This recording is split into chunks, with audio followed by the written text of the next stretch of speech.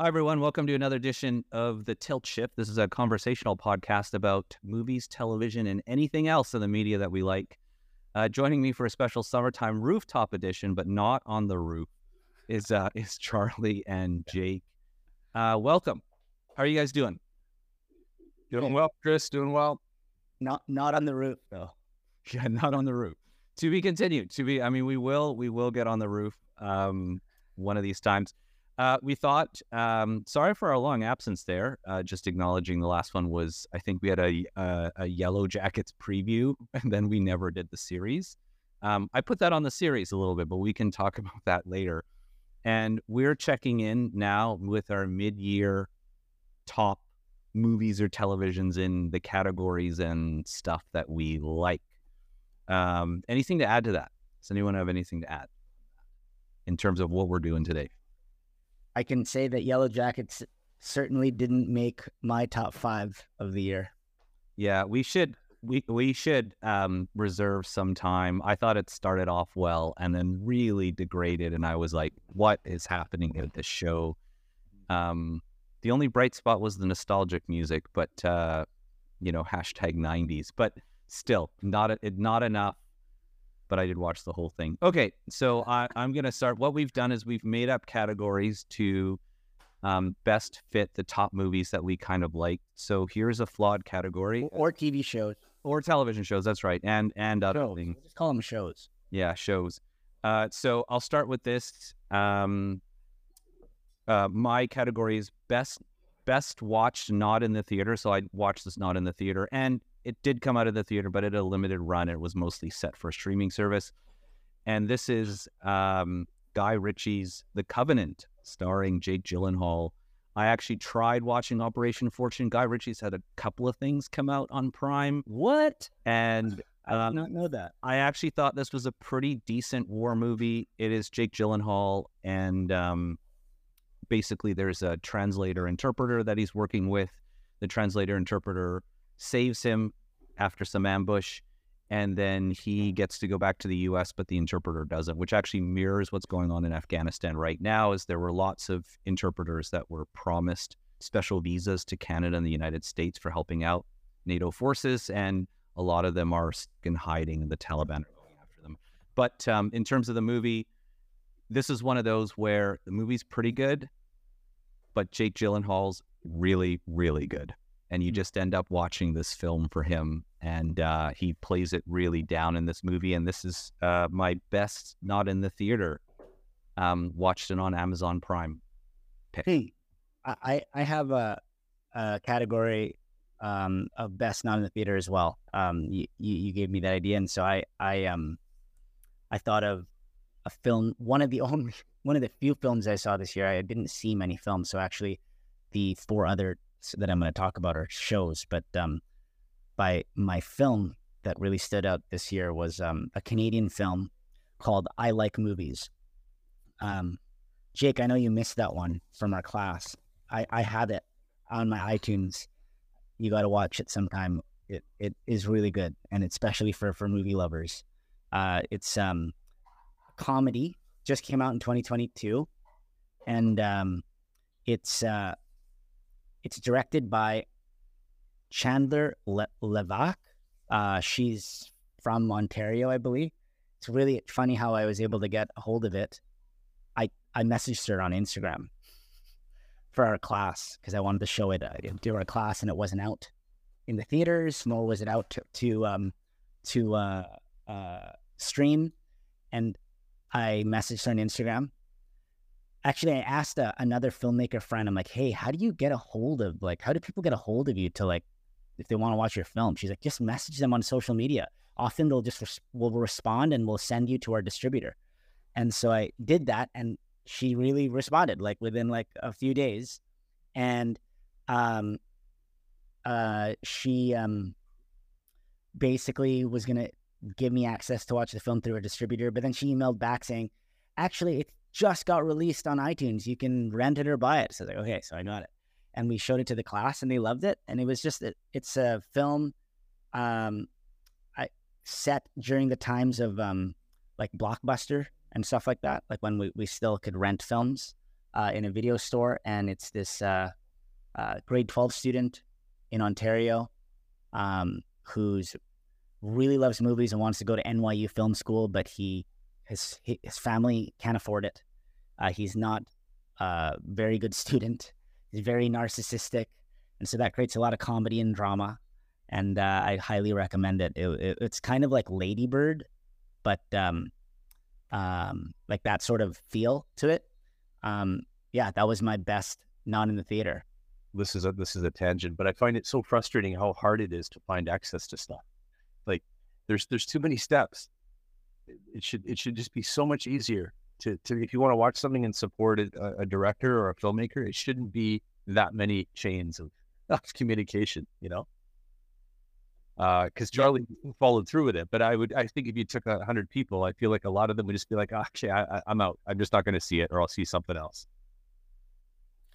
To be fair, I think I Like Movies will be released like more widely soon, I hope.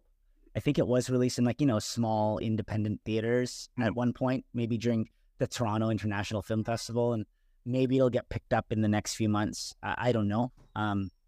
Maybe it'll go to the Vancouver Film Festival, or maybe it was. Yeah. Part of me thinks it might have already been in the Vancouver Film Festival. So, but yeah, you're right. Like these films, even this one, for example, even if it did have a run in the theater, it's so limited that these streaming platforms definitely help benefit these sorts of indie films.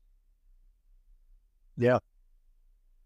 Yeah, I'll just say like the counter to that is, I think there's a two-tier strategy. One is, it can't come out in theaters.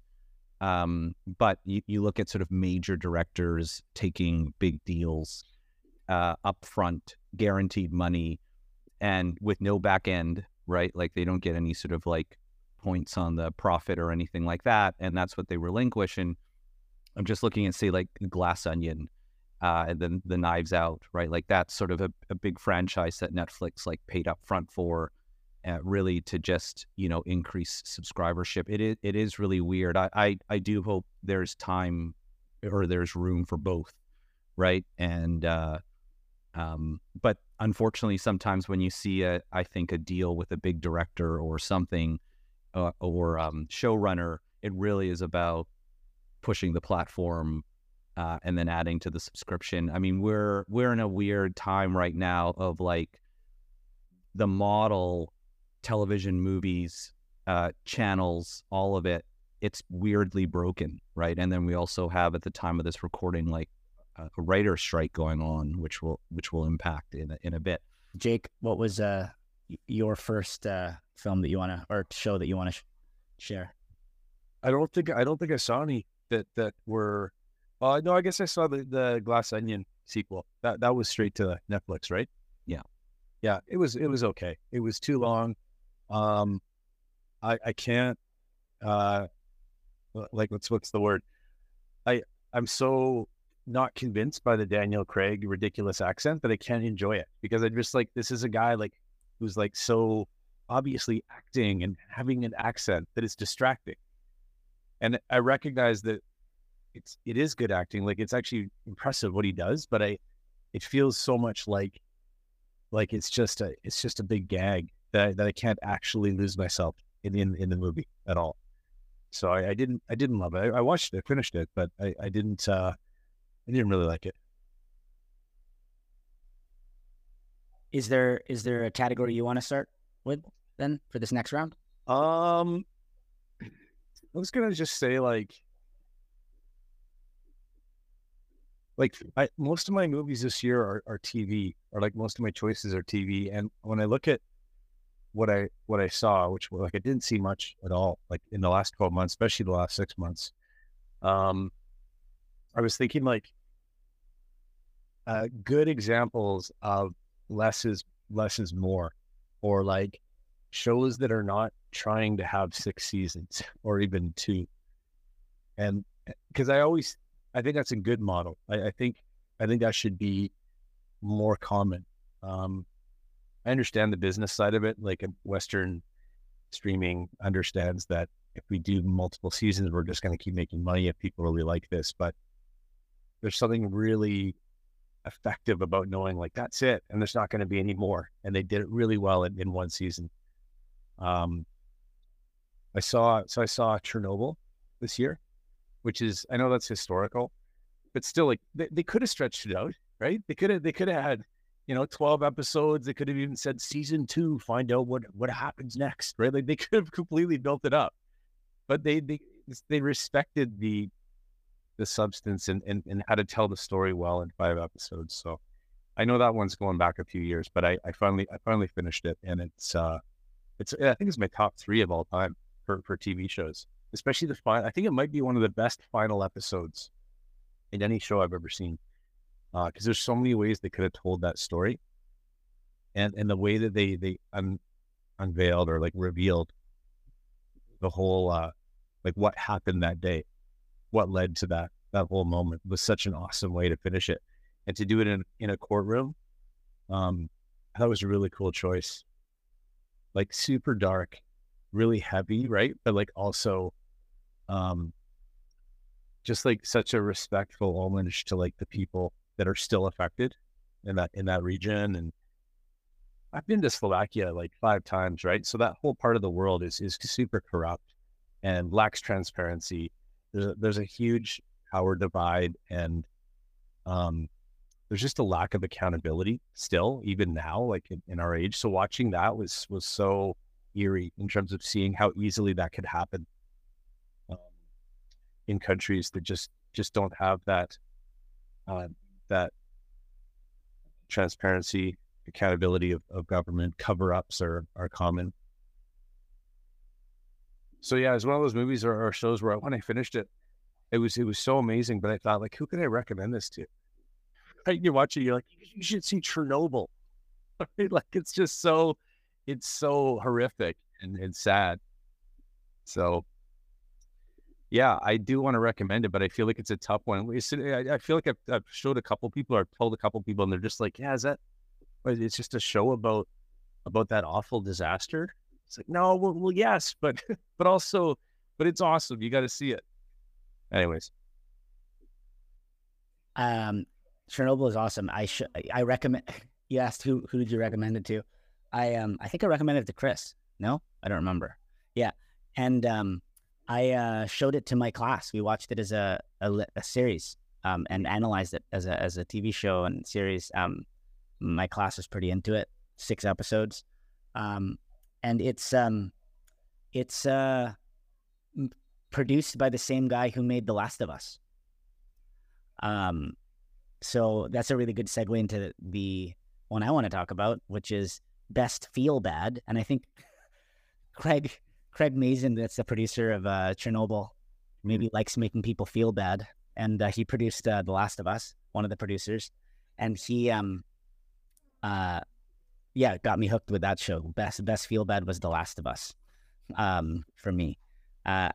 Chris and I did a whole series on The Last of Us, right? So I'm not going to say much about it here, but it was, I think, one of the best TV series that I've seen in, not just this year, but maybe like in a whole decade.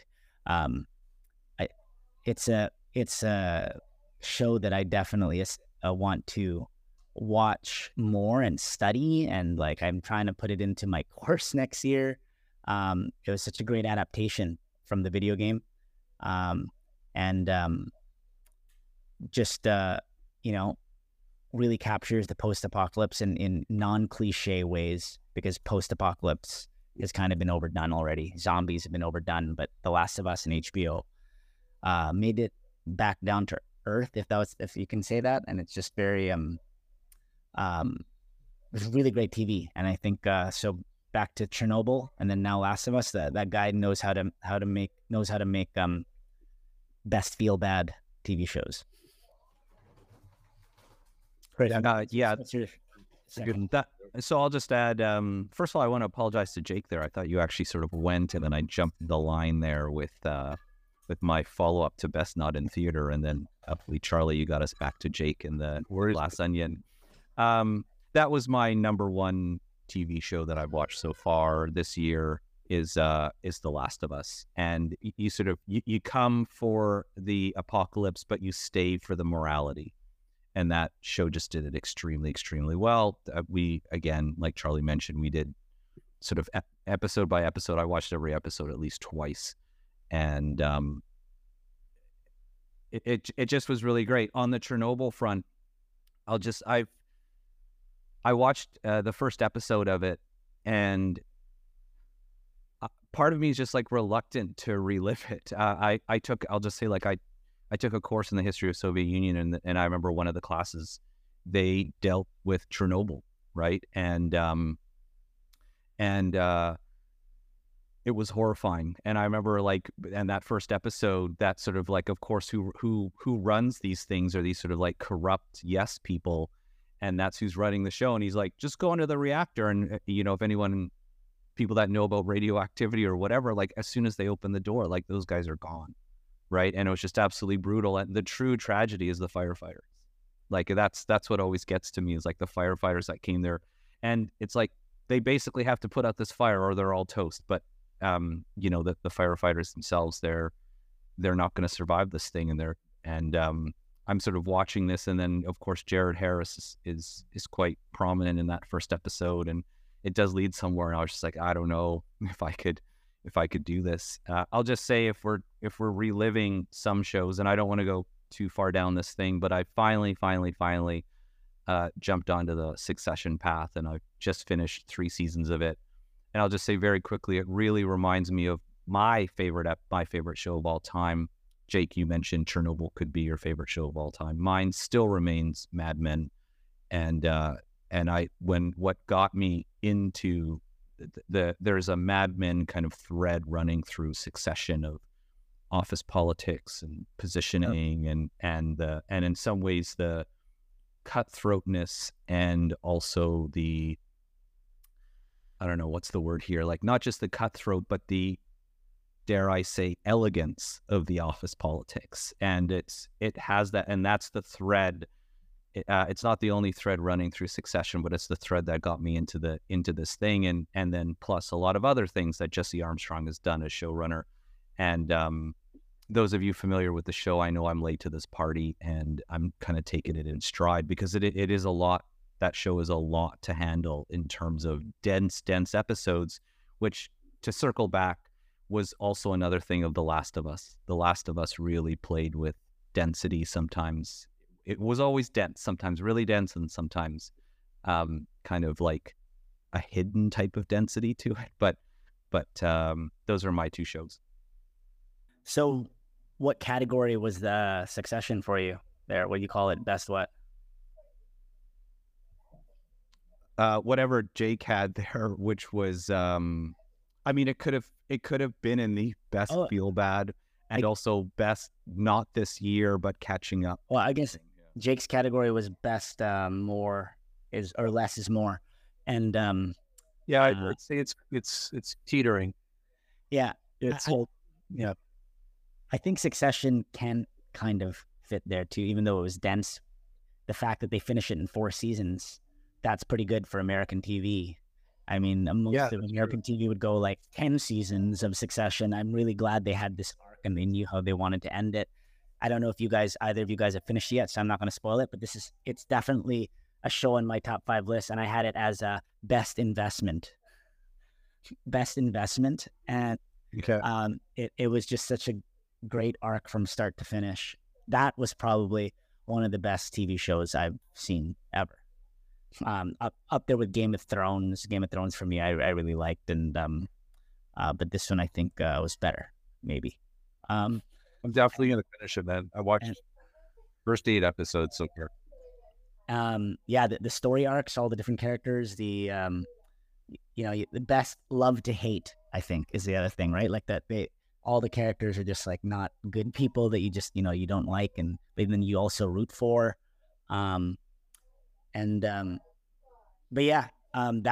show is my best investment, just because it doesn't disappoint. Like, there's those shows that like they're really great for a certain amount of time, and then after a while it's like, oh, that season it really jumped the shark, or oh, that season kind of went downhill, and like it never recovered or whatever, right? But this show starts and finishes really strong.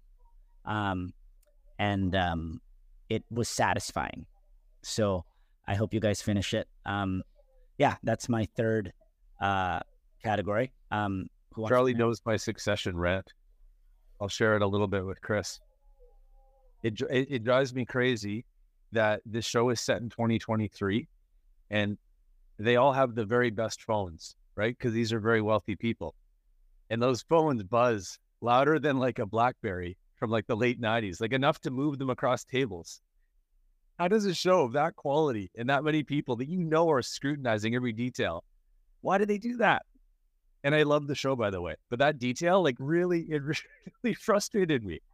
I know Chris has the answer because I can't figure it out, man. Whenever I don't have the answer to something, I just fall on functionality of the story, right? Like there has to be an obvious way. Yeah, it's like the sort of the two people fighting, like, you know, the two partners fighting basically like, but with exposition to further explain things to the audience. So I didn't, so sometimes I didn't even notice that. But does anyone have another category? I actually have two more movies to go ahead, Charlie. Wait, I'll say something to Jake's point. The phone buzzing is kind of like it's like dialogue, right? Like I guess it has to be loud to match everything else in the scene. But yeah, so it's not realistic in that way. But I think this is a good time to plug in our a sponsor. Maybe if they had good sound editing like Audacity. No, I'm kidding. Obviously, we don't have sponsors, but anyway, yeah, go on, Chris. What do you want to? A good editor. If no one has another category, Jake inadvertently had like an awesome segue that he didn't even know. Speaking of BlackBerry, this to me is my number one. I don't know what you'd call it. Best nostalgia, best tech, best Canadian movie. It could be any one of those three. Overall, in terms of me, the BlackBerry movie is my favorite movie so far this year. And I watched it and I enjoyed it on just like a bunch of levels. This sort of like the tech tragedy story, loved it. The Canadian stuff, you know, based in Waterloo with it had some Canadian angles in it. That was super good. But stylistically, I totally loved it. But it gave me a chance to relive the 90s, early 2000s, living through BlackBerry, RIM, Crackberry, all the way to the debut of the iPhone, and to witness everybody wanting a BlackBerry, especially a BlackBerry Bold, to then that shift to when iPhones started in the US and then sort of crept into Canada. And, you know, I like computers, I like tech. I followed that stuff, right? And it was interesting to sort of see. And I mean, overall for me, the show is not just those things, but it's nostalgia to look back at that decade with the explosion of the internet, the growth of handheld devices, which was brand new to, you know, you go from the Palm Pilot to this, to email on your phone, to being at work all the time. This is the growth of that, plus it being sort of a cultural artifact, right? And BlackBerry, I think, is a really wonderful, wonderful movie to watch. Did the loud buzzing, was that the downfall of the BlackBerry? Was it too loud? It's funny you bring up the category of best nostalgia and best Canadian, best 90s, early 2000s decade. That's what I Like Movies was for me. It was nostalgic 90s, early 2000 setting and in Canada. So anyway, Jake, do you have one? This is for, remind me of the category, Chris. It can be any category. You can do your own category. Yeah. If your turn. I said best nostalgia. That's probably the best opener. Anything. Yeah. I mean, everything's nostalgia now, but yeah. Well, okay. I can kind of fit this into nostalgia a little bit just because I grew up watching like all of us, like sketch comedy, with Kids in the Hall, Saturday Night Live, SCTV, all that stuff. And like, this is sort of a tangent, but like, I feel like it was a funny pre-internet era where you actually had to remember lines from skits, and then you would sort of retell them the best you could. Now we just send a link, right? But the latest sketch show, and there's a tie-in here to SNL. So Tim Robinson was a cast member on SNL, and then he was cut. Lauren Michaels said, you're just not the right fit. And I think Lauren Michaels is totally right, because this guy's comedy is way out there. I sort of liken it to like Tim and Eric style comedy, where it's high risk, high reward, but also meaning when it bombs, it really bombs, right? It's either like a 1 or like a 10. So his show, I Think You Should Leave, is hilarious, but then also really not funny, and then really sort of mediocre at times. But when it's funny, it's some of the funniest sketch comedy in years. So I watched the first 2 seasons last year and rewatched them and referenced them, and just whenever I needed to laugh. So couldn't wait for season 3. And it's been good. I think actually it sort of crosses over into the category of the more I think about it, it gets funnier. But if you haven't seen it, I think watch it, but watch it with a filter of like, this is not going to be nonstop laughing. It's going to be times where you're going, this isn't that funny, or like, that didn't work at all. But then all of a sudden you're going to get just hammered with it. That is some of the funniest shit I've ever seen on a TV show. That is hilarious. This guy's mind is unreal. And the way we just described Tim's comedy is, imagine a guy who has a very set of rules for how society should function, and he gets very frustrated when those things aren't happening. I would say that's one of the cornerstones of his sketch comedy. The other is just like your classic, imagine if this happened scenario, and then times 10, right? Like, it just gets amped, just higher beyond what you could imagine. So it is a bit formulaic, but when it works, it really works. It's a hard recommend though, because I know as soon as I recommend it to someone, I'm like, oh God, what are they going to think of me when they watch this?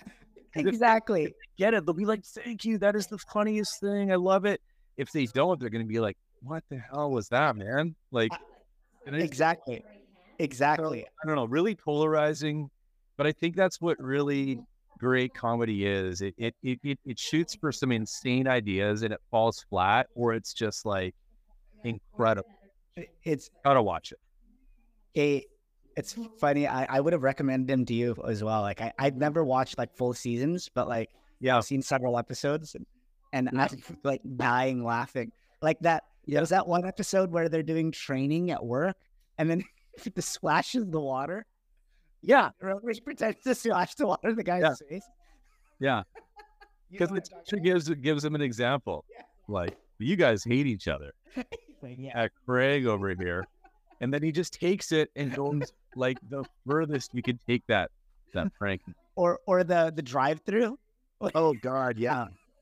Yeah, I want to pay it forward to the guy behind me in the drive-through line. I'm gonna pay for his. Okay, who knows? Let's see. Maybe it'll catch on. So good. Anyway, I think it's a good watch, and I don't think you sit down and binge it. I think you watch a few episodes just for the pop culture reference, because I think it's becoming the most memeable show. Like, it's getting used in all sorts of formats. Yeah. I have to get going. I'm really sorry. I'm cutting this short for me, but I'm just gonna leave. Yeah. There's the segue. Yeah, I'm gonna just tell you my last 2 categories. I won't really go into them, but best whodunit was White Lotus season 2. I did prefer White Lotus season 1 as a TV show, but White Lotus season 2 was a really great whodunit. And then the best feel good to counter the best feel bad was Ted Lasso. Like, I just loved Ted Lasso. Every episode I just like felt so good and would just laugh and cry, and the TV doesn't normally do that anymore these days, and I recommend that to anybody. It's such a good show. and it ended this year too. It's over. It was a short run too. It's 3 seasons, and that's it. Anyway, that's me. You could hear the baby calling. Thank you, Charly. Thank you. But I'll talk to you guys soon, and please continue the best of, and then I'll be sure to watch it. Thank you, Charly. Okay, See you, man. Good to see you. I had a follow-up to your, I think you should leave, and the way that you describe it definitely will change. It reminds me of like the rehearsal, it's like high risk, high reward, and completely creative. Yeah. Right? Like, it's just like, this is currently on Apple TV, Platonic, with Seth Rogen and Rose Byrne, and they play essentially middle-aged friends. Seth Rogen is just recently divorced. Rose Byrne is happily married, and they reconnect on Seth Rogen's divorce. And they're just two, middle-aged friends. And it's in the kind of spirit of Neighbors. I mean, I watched that a really long time ago, but it's a tight 30 minutes an episode. And there's just this like edge of it being creative. Like, it is everything that you would expect it to be, but you watch it because it's a little bit more like, for example, the rotating cast around them. So Seth Rogen's friend, or Rose Byrne's friend, like these like they're really good. They surrounded them with just like really, really good people. And then they've taken it and they've just like exaggerated it. And I couldn't believe that I actually loved the show. It's in the normal span of like comedy, right? Of just like, let's over talk about something that's really funny. Let's have a physical bit, where we do stuff. Let's have, it's within this sort of regular, what you would expect in this type of comedy. But this, to me, again, as we had the overalls, this was like my number 3. As The Last of Us was number 1, number 3 was, I'm just so enjoying Platonic. The season finale is coming out like next week. I just got on this about a week ago, and I've been watching like one episode every night, and just like really, really enjoying it. So just to your sort of like comedic point of TV shows, that would be mine. Yeah, I saw some clips of that, or I saw some previews for it. It looked interesting. I think I put it on the old add it to the watch list. Yeah. I can keep going for a bit here, and then unless you have something. Nope. So my number 2 was gonna be, there's something like great about a traditional TV show, or a mostly traditional TV show, rated PG. Well, maybe there's some swearing in it and stuff like that. And it is something, and it follows through, and it goes A to B to C to D. And this is and I hope this is this, but is Perry Mason. So I really like Perry Mason on HBO, and it just starts out normally, right? Like, season 1 is there's a mystery, and then they go to solve the mystery. It's one of those things, sometimes they layer in the mysteries and you think you're solving one, but you actually solve the other, an episode early, and then you come back. And it's just a really good, solid show that knows exactly what it is. It's kind of a period piece in, I think, San Francisco or Los Angeles in the 30s, in the Great Depression. And it's Perry Mason just starting out. He was an investigator, and now he's just become a lawyer, and he's trying to grow his practice. But of course, something happens, and this gets him into kind of like the larger deal makers of LA, and he has to sort himself out. And then he has an assistant that really helps him out, and other people. So this, to me, is just a show that I enjoy. You know exactly what you're getting every time it comes out. There's a new episode each week. I followed it. So those were overwhelmingly my 3, which is Platonic in third, the comedy, Perry Mason in second, knows what it is and gets it done. And then The Last of Us, the kind of standout TV show. I would say, as we started off in the beginning, I put in Yellow Jackets. I did watch Yellow Jackets. That's it's unfortunately kind of turning into a legacy watch. Like, I just want to see where it's going. I don't think its execution was on point. I don't some of the tricks that it's pulling, I don't know why, which is why is there a lot of static all the time? I don't know what the deal is with this magic. They did kind of, it's very Lost-ish. And they're kind of parallel.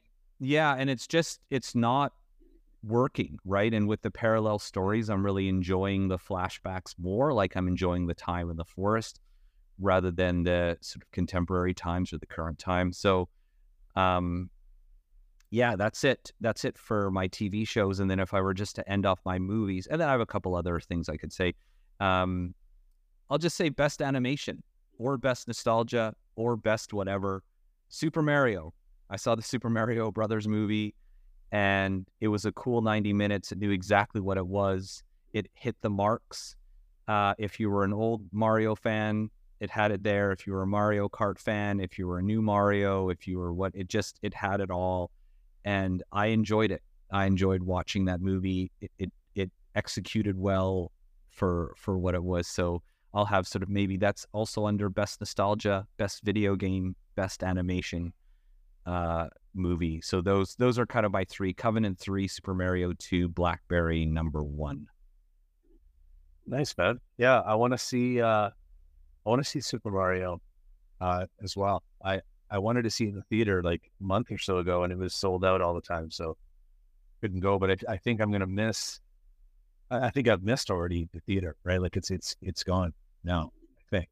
Yeah, I think so. A couple of weeks, and then it'll be they'll want to monetize the streaming, so it should hit Apple. It should hit to purchase pretty quickly. I have a couple other general categories I can just start, and then you could weigh in if you have anything. Yep, sure. So I put so usually I had this as a category or a theme or whatever, but I said best tried and failed. Are there TV shows that you tried and just and totally failed here? And I have here the Apple TV show Extrapolation by Scott Z. Burns. It's essentially about climate change. Every episode is a different decade in the future. It is very star-studded. I watched 1 or 2.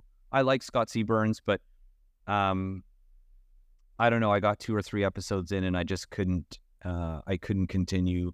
Another show is called Liaison with Eva Green. I think it's a French production, or at least mostly French language. Again, a spy thriller. I got maybe a couple of. After a while, I didn't know. And then I'm sure, I'd like to think a lot of people are on this one. I'm not so sure, but The Idol with The Weeknd. I think I did one, and I could not continue with it. Right. I was like, I don't know what this is. I'm not really interested if it's this versus Platonic or watching it, or advancing my Succession. I just can't choose The Idol over those other two, over watching those other shows. So those are kind of my tried and failed TV shows. Did you have any tried and failed TV shows or movies? I like this category. I think it's a good idea. Like, because I think we've all, probably more so every year that goes by, there's just so much more to choose from, and you can't watch them all. So I think we do almost have to be okay with not going all in on something just because we started it. Because there's another dozen that you need to see, and you probably will only see 3 of those. So you've still left 9 great shows on the table. So there should be no problem with cutting a show off with 2-3 episodes in. I mean, of course, like the counter to that is, oh, you should have stuck with it. It gets really good by season 3, right? Kind of going like, I don't know if I want to commit 25 hours for season 3 to come around.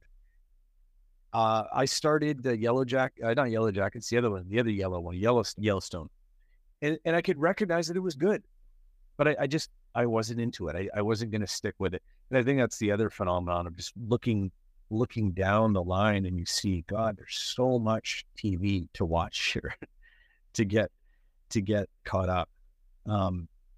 So there's definitely a critical amount of hours that I think people are willing to put into something if it's multiple seasons deep. It's much easier to go, oh yeah, I'll start watching that. It's only one season in so far, and it just got renewed. How exciting! I'm getting in. Well, it's just taking off, and And maybe that's again because there's so much to choose from. Like 10 years ago, you would have said, just tell me what the best show is and I'll watch it, because there's not too much competition. You're gonna say to me, it's Sopranos, it's The Wire, it's Mad Men, and I could go with any one of those and be pretty confident that there's not really much else out there that I should have been watching.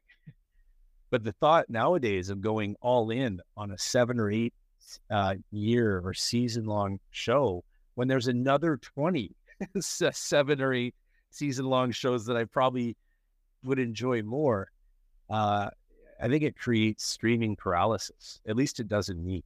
I end up not watching anything, or I end up skipping back and forth and having a hard time committing to one, which is talk about the definition of first world problems. Like, oh, there's too much good stuff. Yeah, I think that's the trend. Definitely is. It's like Succession at 4 seasons, Ted Lasso at 3 seasons, and there is for me, there's a level of paralysis as well, where I watch the trailer and I go, okay, I'm in, and so something like Shrinking with like Harrison Ford on Apple, I was just like, oh, I'm definitely trying this, and I'm just like, I have no desire, honestly. And there's also just you couple that with sort of like sports docs, which I kind of have here a little bit. Some things, movies that I tried and just didn't finish, like Tetris on Apple TV. I thought that was a guaranteed for me to watch. And I got about 20-25 minutes in, and I'm just like holding, even though I could recognize the quality, I'm just like, Chris, this has everything that you love, right? Like, it's kind of heist, it's got nostalgia, you know exactly what it is, and it's got good reviews. Why aren't you watching this? And I was just like, you know what, I'd rather do something else. And just as a kind of segue and then circular back, one thing that I consistently have started to watch is sports documentaries that are coming. It really started out with Drive to Survive, but then there's like Full Swing, now Breakpoint. Breakpoint came out with a part 2, following some tennis stars. Just recently, about a month ago, I ended up watching, there's a very successful Tour de France one. And in terms of just like, emotional bang for your buck, the sports doc really gets there, which is like, okay, versus a 2-hour movie versus sort of like a 45-minute real life, hyper realistic, I should say, like edited drama. So like having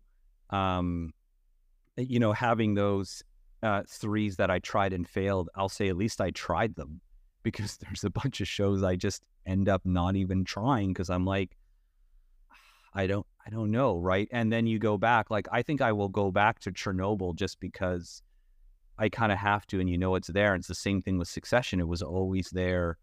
And now it's like, well, if I have to choose between something new and then finishing that 4th season, I'll probably just choose the 4th season. Now, this is sort of, again, a really good issue to have going. But I have also a final to try or to finish. So I have a to try category, movies or TV shows, I should say, that are out, I haven't watched, but I'm really keen to give them my 10 pages, as Jake Francis would say. Did you want to say anything else before I get to like my to try TV shows? No, move to that. I like that. Let's hear this. Yeah, so on Prime, there's Dead Ringers, which is Rachel Weisz, which is, I think, the TV show equivalent of the Cronenberg, David Cronenberg, Dead Ringer. But more so, but more so Silo, the show Silo on Apple TV with Rebecca Ferguson, where they're sort of like underground society. This seems to be getting a lot of buzz, and even if it's like not super great, I'll probably end up watching it, kind of along the lines of like, I think I'm going to do Secret Invasion at some point. Like, I'll just kind of have to. It's 3 episodes in, and I'm thinking I'm waiting a little bit more. Oh, and I'll just say, circling back, another trialed and failed, unfortunately, was the last season of The Mandalorian. I think I got 2 or 3 episodes in, and I just couldn't do it. Oh, man. That's interesting. I totally forgot about that. I think I got 1 episode in. And it wasn't even that it was bad. Just funny, year to year, like what you think is the I couldn't imagine missing an episode thing ends up being like, oh, okay, more of this. What's your segue? What's your segue? My segue is just when you said Cronenberg, it reminded me of the best horror movie I saw this year was Infinity Pool, but that's his son, Brandon Cronenberg. Yeah, Brandon. Yeah. Did you see it? No, but it just came out on HBO. Yeah. So it's easily watchable. And it's not really like, I know you're not a big horror fan. This is not Conjuring type of stuff. It's not Hereditary. It's more of a psychological, conceptual piece. It's really, the premise is kind of wild. And you'll see like 30 minutes in what the premise is, and it's completely like nuts. It's like such a Cronenberg thing. But again, I kind of respect it in terms of like, whoa, what an idea. Like, what if? And there's a lot of interesting questions it brings up just about ethics and morality, and it's just playing with that sort of wonderful storytelling technique, which is just the whole like, what would you do? Or like, what if this happened? And then the stakes were this. I guess that's just quality dramatic structure. But I think it's worth a watch. It's definitely, Brandon Cronenberg doing this thing, which is like trying to out-weird Dad, I think. I think that's the game in the Cronenberg household. It reminds me of like Sam Levinson and Barry Levinson, right? So Sam Levinson, and I don't know a lot of his work, but he did The Idol and Euphoria, Sam Levinson. Okay. I was like, oh, that's where I've, and then the Barry Levinson thing. Yeah, no, I had a part of my life where I did horror a lot, right around like the Ring urban legend time. I think, Scream 2, like, but I did dabble, like I did say Knock at the Cabin and the other M. Night Shyamalan, it's like Shrinking or whatever. I did watch those. Oh yeah. And I did watch not the last Scream, but the second to last Scream, I guess like the first in the reboot kind of thing. Okay. Yeah. So I do dabble, and I have sort of like Beau is Afraid, which is by the guy who did like Midsummer. And, yeah, it's Ari Aster. Yeah, and I was like, okay, I'll get Beau is Afraid. I totally forgot about it. I tried to watch it. I tapped out after 30 minutes. Okay. And I'm a huge Ari Aster fan, so I couldn't do it. Yeah, and I just remember, like, you're just like bracing the entire time you're watching Midsummer. You're like, okay, like, can we just be normal for another 5 minutes? Like, you've got the first 20 minutes where things are fine. Like, I'm just like, I know I have the first 20, I'm good. And then like, and then after that, you're just like, okay. And then it's just a challenge. Like, am I going to keep watching? Am I going to turn this off? Am I going to second screen? Am I going to, like, what am I going to do to get through this movie? And like the kids would say, am I going to hide behind the comments? Yeah, that's right. While I watch this. I have one more I forgot to mention to try to finish. Okay. Barry season 3. So I guess this is also Ted Lasso. Yeah. I think I'm going to finish Ted Lasso. At some point, there's going to be a week where I can finish this. But Barry, I don't know why. Like, it's getting darker and weirder. I've done all the seasons. This is the finale season. It's out there for me to watch. But Barry, that's kind of also on the list. I have one more thing, but which is older movies that we've decided to watch, but we've never seen them before. So it's like old movies that we've always wanted to see, and we finally got the time to seeing them. You kind of brought it up earlier, but if you wanted to say anything, and then this is absolutely my last thing to bring up at this sort of check-in point of the mid-year. Man, I trying to think, like, so these are movies that I know I should have watched a while back, and I finally got around to watching. Is that what we're calling this? Yeah, I can give you a sample. Yeah, give me a little. Well, these are the three, because as you can kind of picture the year, and you're like, okay, do you do something new, or do you do this? Like, do you do the sports doc? Do you do like the recent release stuff?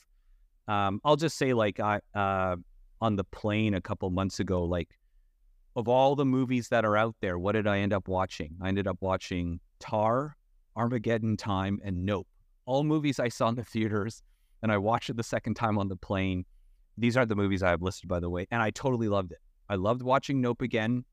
I really liked watching Tar again, and I really watched it's just some things you know what you're getting. I'll just say these two in the sort of Indiana Jones revisiting Harrison Ford, his sort of his sort of standalone movies, non-franchises.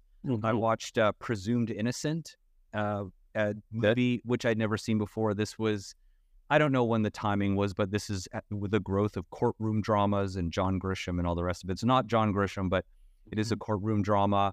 He is indicted for a crime, and then he's got a lawyer, and then will he or will he not get out of it?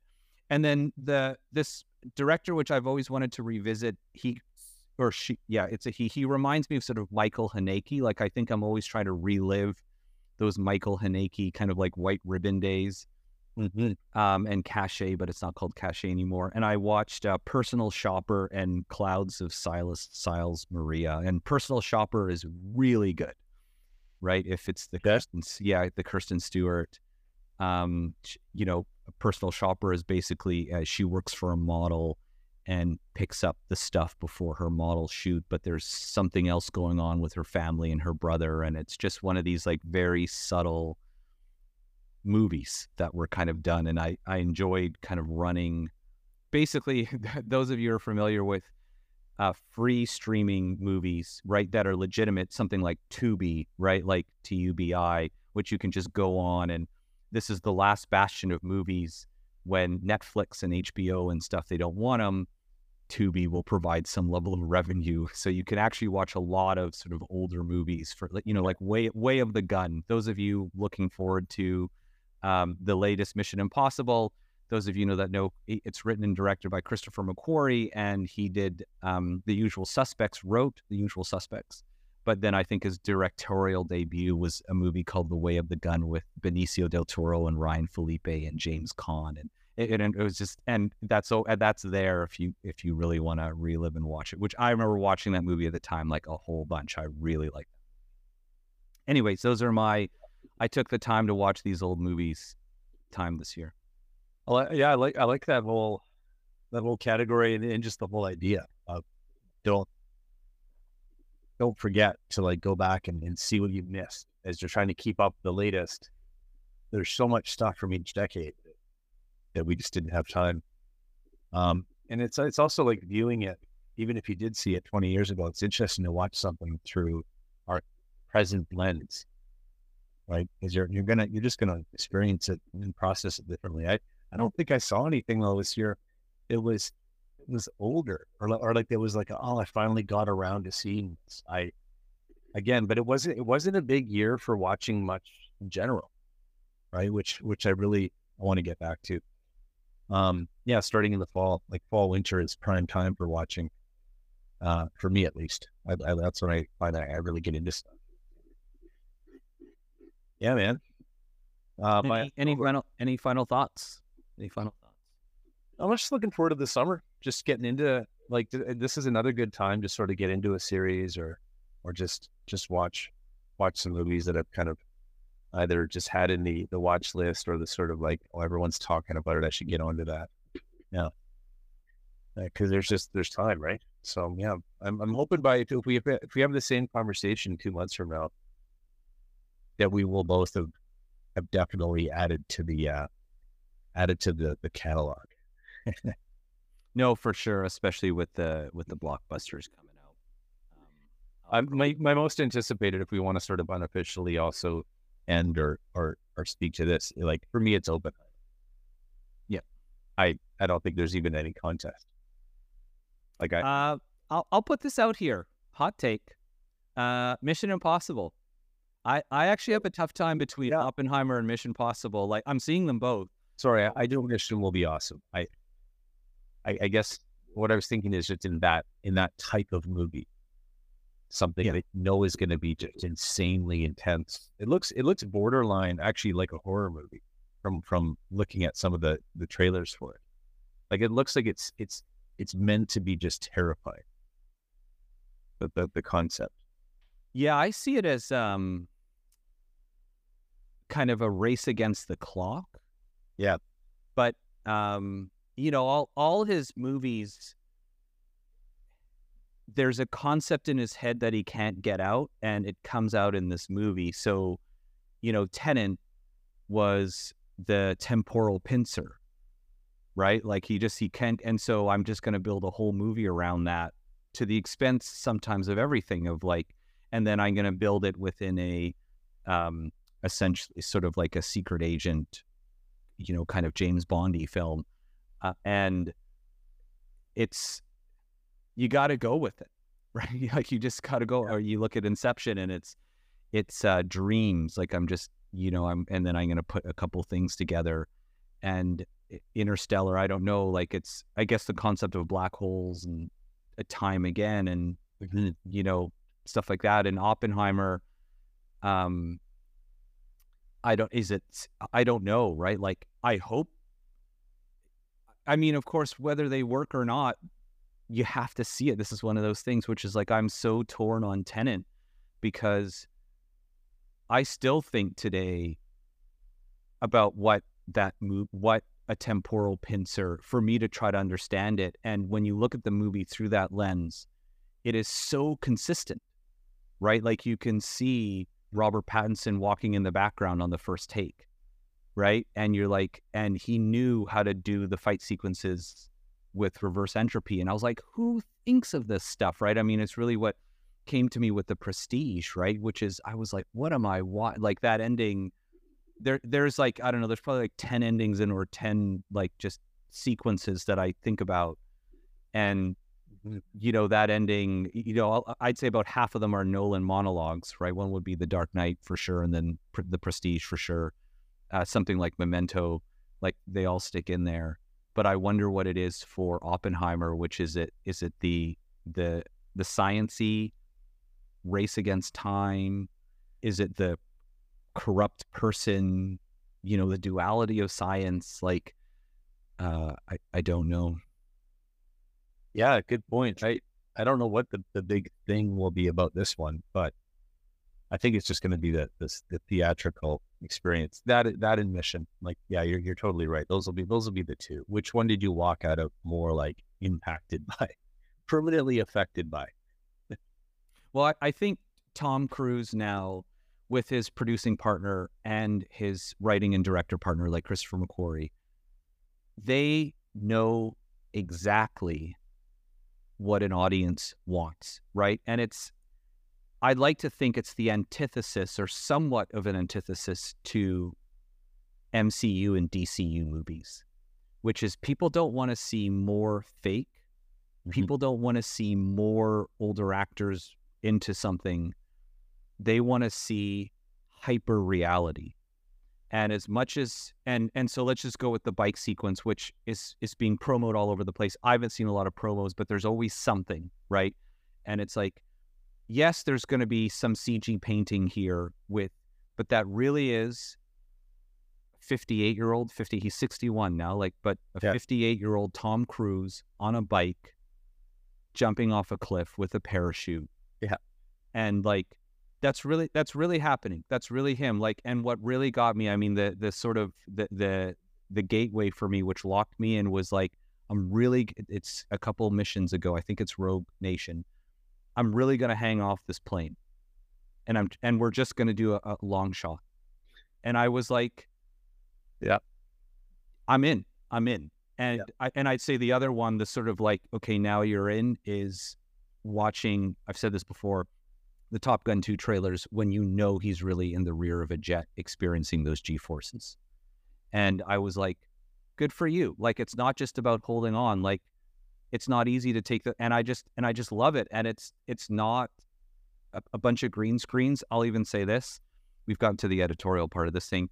It's not even really great underwater motion capture, which is what James Cameron does. Like, I'm with unlike Nolan, I'm in for the mystery. Tom Cruise, I'm in because I know exactly what I'm getting. I'm getting real, well thought out, you see the money on screen action sequences with a pretty good story, because McQuarrie knows what he's doing. Yeah. And I'm like, I'm in. I'll probably watch it twice. Right? Definitely. All right. It's going to be a summer, man. All right. Thank you, Jake. Thanks everyone for listening. We appreciate your time, and see you next time.